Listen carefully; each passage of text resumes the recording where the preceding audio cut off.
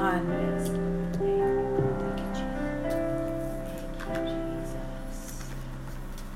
Just have a short staff meeting, and I'm just going to open up in prayer. Lord, we thank you that you're right in the center, right in the midst of what we're doing here, Lord, that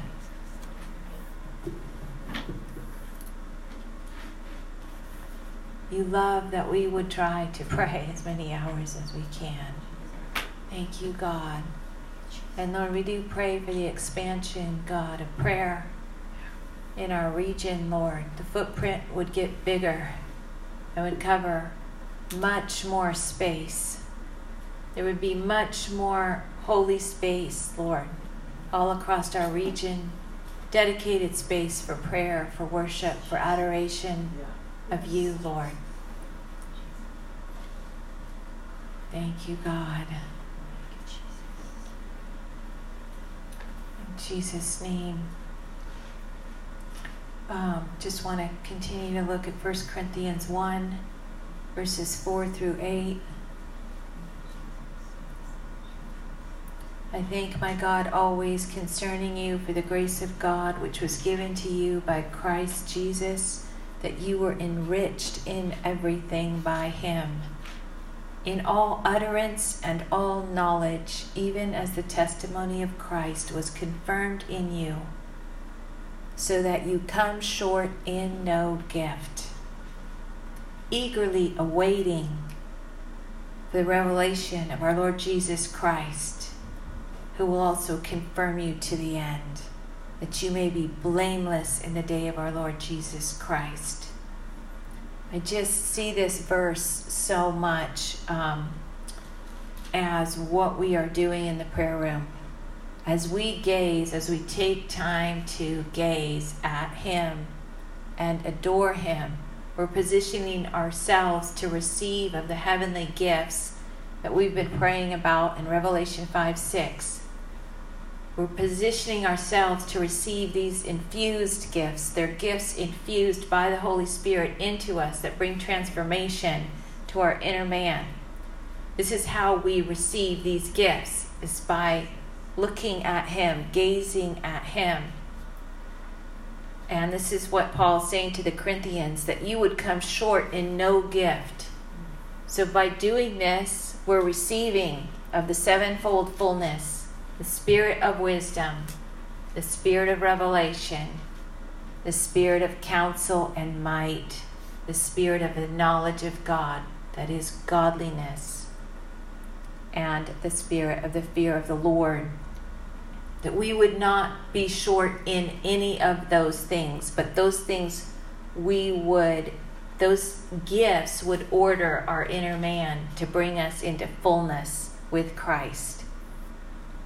And then the verse goes on to say that in that place where we're receiving of that fullness, we eagerly wait for the revealing of the man Jesus to the whole globe. We will be eagerly waiting for that. And then on that day, we will be blameless. We will be ready for that day. We won't be caught unaware. So if we look at 2 Corinthians First Thessalonians chapter 5, it says, but concerning the times and the seasons, brethren, you have no need that I should write you, for you yourselves know perfectly that the day of the Lord so comes as a thief in the night. For when they say peace and safety, then sudden destruction comes upon them, like labor pains of a pregnant woman, and they shall not escape.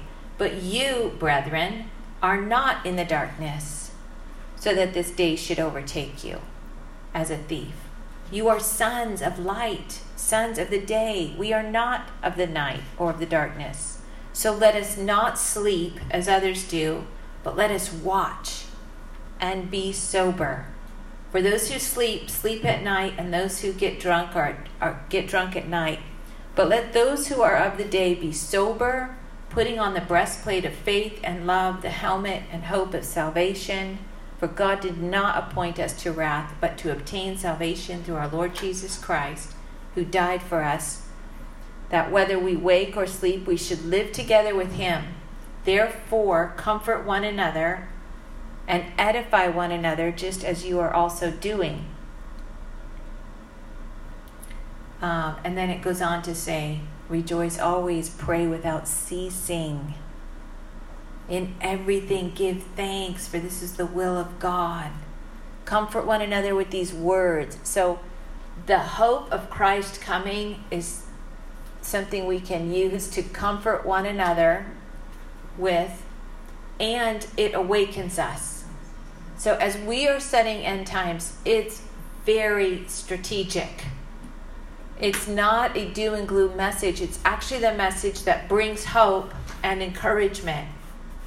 That's what we need to remember and look at through that lens, because that is what our great hope, our blessed hope is that the Lord is going to come, splitting the sky. He's going to come back, and that day won't catch us off guard if we are doing what we're called to do, which is being sober, watching and praying, being short in no gift, spending time with him, looking at him, gazing upon him, receiving all of the heavenly gifts, that we might be filled to the fullness with Christ, that we would be not short in any of those gifts, and be ready for his appearing, and be waiting and excited for his appearing, for he's the bridegroom coming to get us, the bride.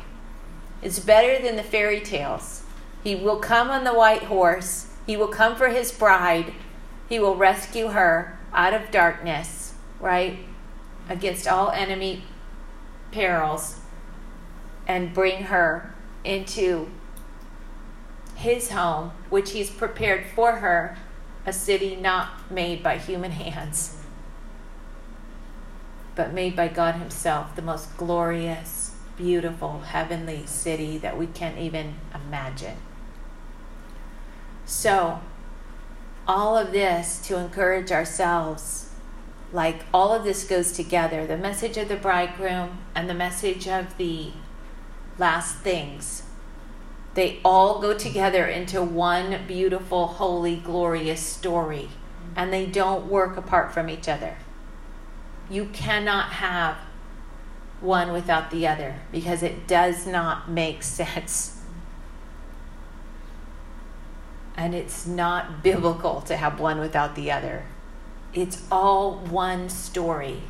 It's one heavenly reality. There's a bridegroom who's fiercely in love with his bride, and he will take out every enemy and bring his bride to be with him forever and ever.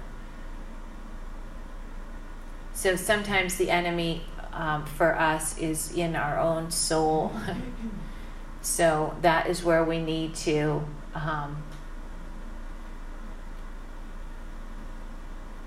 detach.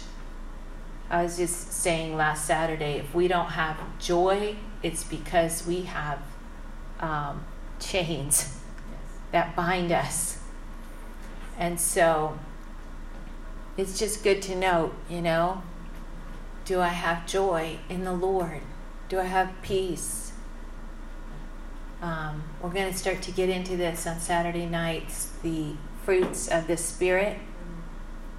The first three are love, joy, and peace. Those are really big ones. And they go in that order. They kind of build on each other. And so,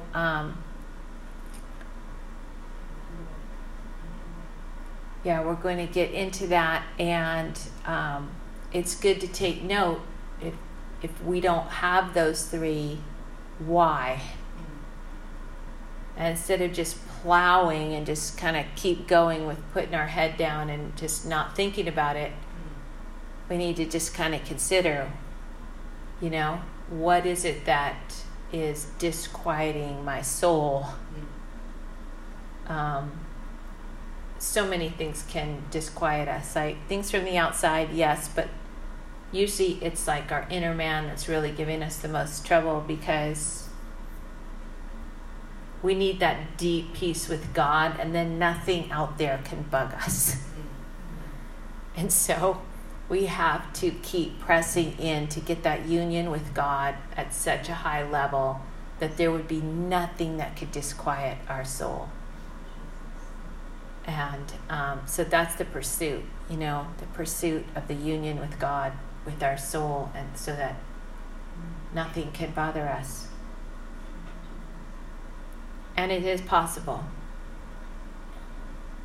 It is possible. And not to be discouraged, because we're all in a growth of it. And so, what maybe would have upset each of us, 10 years ago, right? We might have been upset 6 months over something. Hopefully now, the same offense maybe would only upset us for a week, right? And that's how you know you're growing, is if you kind of get over things quicker and can forgive quicker, and you're not holding on to it, right? Because Christ forgave you, you can forgive, and you can love, and you can choose to love because Christ did that. And so if those times of offense and disquieting of the soul are getting shorter, that's how you know you're growing. That's one of the ways we know we're actually growing, because there's sometimes very hard to know where we're at in our growth in the Lord. Like, how advanced are we? Are we in kindergarten in the Lord, or are we graduating high school? And we can't really tell. We don't really know until we get tested. And when we get tested, then stuff comes to the surface and we see where we're at. And it's the testing that produces endurance and all of those things. James says to count it all joy when we're tested and tried, right? Because that's how we can see what's really going on, and then we can move forward and advance in things of the Spirit. So, there's great testing coming to the whole globe. And I was up in Sacramento yesterday and getting some time with Jim, and we were just talking about that, how just the whole aspect of the great falling away, And I used to just think the great falling away was, these people are going to turn from the faith and they're all headed to hell now, And now I just feel like I have a new kind of understanding that, no, great falling away, yes, that's going to happen. People will say that I'm turning away from Christ, but he doesn't give up on them, So he's going to pursue them, and many of them will be restored, just like Peter, right? Who denied the Lord 3 times. The Lord didn't give up on him. The Lord didn't say, well, you denied me, that's it for you. Right. And so, 11 out of 12 of the disciples weren't there at the foot of the cross. They all fell away. That's a huge percentage. So in this day when there will be a great falling away, because people will come under such testing, they'll be so tried, they'll be like they could be offended with God, or not know what's going on, or they haven't been spending time in prayer, they don't really know the scriptures that well. But the Lord is still pursuing them, even if they fall away, right? He's going to go and still gather and just pursue all of these ones and restore them, as many as can be saved. So, anyways, just interesting to have the conversation, but we want to be short in no gift, right? Eagerly awaiting for our Lord to appear and be blameless in that day. And so that's what we're doing in the prayer room. We're getting ready for that day. We are getting ready, and how blessed we are. In fact, when I was up there yesterday, I just, there's, missionaries being added up there, and I was talking to a couple of them in the hallway, and it just struck me, these young people, and I just told them, I said, you guys are making space space for prayer in your lives. Like you are intentionally ordering your schedule and making space to pray, to engage with God. That is stunning. Like they're raising support, setting aside time in their schedule, making an effort, making a plan so they can be in that prayer room, so that they can come short in no gift to be ready for the appearing of the Lord Jesus. Really, that's really what's going on, even though they might not fully understand all of that at this point. And I just encourage them. I said, you guys are intentionally making time and space in your lives to pray. That is so massive. Because sadly, I think most people are not doing that, which puts them in a lot of danger of being in the falling away. Just like the apostles were asleep in the garden, and they didn't understand the time they were in. They didn't understand the hour. They thought they knew what was going on. They did not know. They were oblivious to what was really going on. And so they all fell away when the test came. They did not do well in that test. So we're living in crazy times, and if we think COVID is bad, that's nothing compared to what's coming. You know, if our families and communities and churches are all messed up over do we wear a mask or not, or can we meet or not, right? These things that seem like such a big deal to us right now, that's going to be nothing compared to what's coming. So the Lord's helping us. He's like, let me just give you a little bit of trouble, because it's going to produce something in you that you need right now. You need to be able to be humble, to love one another, to submit to one another, to make, pick your battles in a sense, right? Some things just don't matter that much.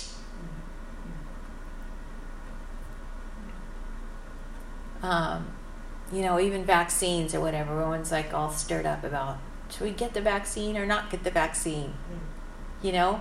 It's like, whatever you do, don't do it in fear, but pray about it and then do it in faith, and God has you. Honestly, I think that's the biggest deal right there, is that people are moving in fear.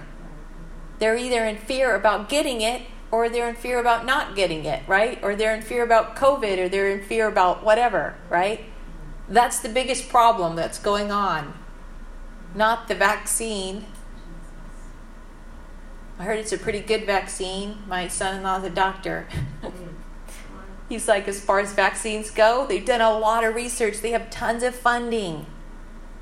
They actually know a lot about it, And so medically speaking, it's a good vaccine, medically speaking. I'm not telling you to go get it, right? But what I am saying is that people are way too freaked out. Wait till what's coming comes, because it's nothing compared to what's coming. Just read the book of Revelation, right? There's a lot of stuff coming down.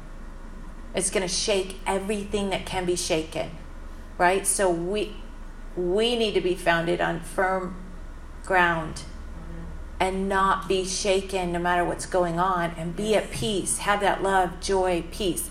Those things with the fruits of the Spirit, we'll go over this on Saturday, but not this Saturday. This Saturday, we're off because it's Labor Day weekend. So nobody come this Saturday because we won't be here.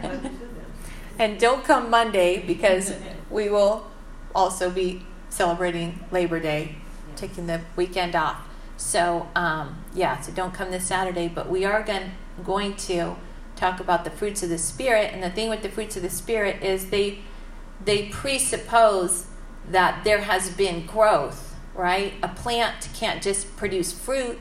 It has to grow first and then produce the fruit, right? So you can't just get to that level of peace without some growth first.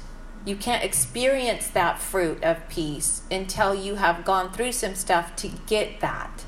And abiding. Exactly. Abiding. Thank you, Karen. That's right. Abiding in the Lord. So,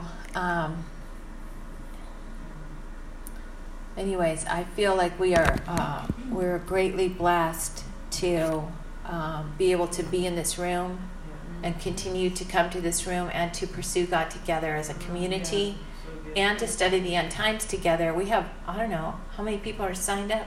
6 or something? Or 7 people are signed up for Mike Bickle's 3-year end time. It's not too late. You could still sign up, I think. I think they're still taking them if you want to get in on it. Yeah, I heard that you can. It's open enrollment until, I guess, the end of the year. But I just can't do it for Nice. Okay. Open enrollment till the end of the year. So they're really making it easy for people to get in on this. Listen to the messages, look at the notes, make yourself a notebook, look up those Bible verses, be like, okay, why does he think this Bible verse supports that point? And be a student of the Word. Instead of just believing what he says, be a student of the Word and go, okay, he's making this point. Do these Bible verses actually support that point? And like get around that in the place of prayer. And I think it's going to be quite valuable for us to be looking at these Bible verses and just, with God's grace and help, continue in the study. I'd love to be able to do the 3 years, with the Lord's help. I'd love to be able to get through the 150 chapters and feel like, okay, I've given this some time and attention, and I know what the chapters are, for one thing. And I know why he thinks what he thinks when he's speaking up there, right? Mike is very good, awesome preacher, so it's easy for me to just take his word for it because I've been listening to him for a long time. I really respect him. However, it's like I need to know for myself, look up these Bible verses. Does this actually support what he's saying? And then pray through that and really get it for myself. So that's why I want to go through it. I want to know what the 150 chapters are, and I want to know what they're saying in context and go after and learn it, because this is how we're going to get our peace and joy and love and everything else. This will be a great encouragement, this study, not a downer. Yeah. It will be a great encouragement for what's coming. It's like, think about this, if we're pregnant with a baby and we only thought about all the pain we were going to go through during childbirth and never ever thought about the baby coming, how off would that be? Right? That's completely off. Like we're missing the whole point. And that's why it's likened to a baby and pregnancy. It's like there's something coming that is so great, it's going to be worth it all, and we will forget all of our sorrows. That's what the Bible says. We will forget them all. We won't even remember the stuff that was painful to us down here. We won't even consider it. It will be nothing. It will be done away with. Every tear will be vanquished. So we got to get around this, because we need to know about the baby, the new era that's coming. Not just, oh my gosh, there's going to be pain in childbirth. We would never want to get pregnant if that's how we were thinking, right? It's not healthy to only think that way. No, we want children. We want fruitfulness. We want the gift of God. So there's something so awesome that's coming, and that's what we need to get around. So we have great hope, great encouragement, great strength, fuel to pray, excitement. We would come short in no gift, and we would be blameless and waiting and ready for him upon his return. Like, we don't need to fear for our lives. Part of all the fear that's going around is self-preservation. We need to drop that. Just drop the self-preservation. God has us. We're going to live as long as he wants us to live, and then we're going to die and be with him. That's a good story. We don't have to be so worried about it, you know? But let's go ahead and close up in prayer. Lord, I thank you for these words you've given us in your word that encourage our hearts, Lord, that strengthen us, that you love us so much. You're a bridegroom with fierce love, and you're going to come and get your bride. And she's going to be holy and blameless and ready and waiting for you and mature in that day. And you're helping us to get mature even now with little testings, little trials, little tribulations. Anything that we're going through is little. Because you're helping us. You're helping us to get to that place of peace, joy, love, deep, deep peace on the inside. And so, Lord, we just submit ourselves to you. We ask you, God, that you would wash away residue, Lord, from the world, the flesh, the enemy, our own souls, our own disturbances, things that bother us, that make us fearful. Lord, that you'd wash over those places right now in our hearts. Wash over those places that you have us, that all is well in you. All is well. You have us. You have us. Thank you, God. Amen.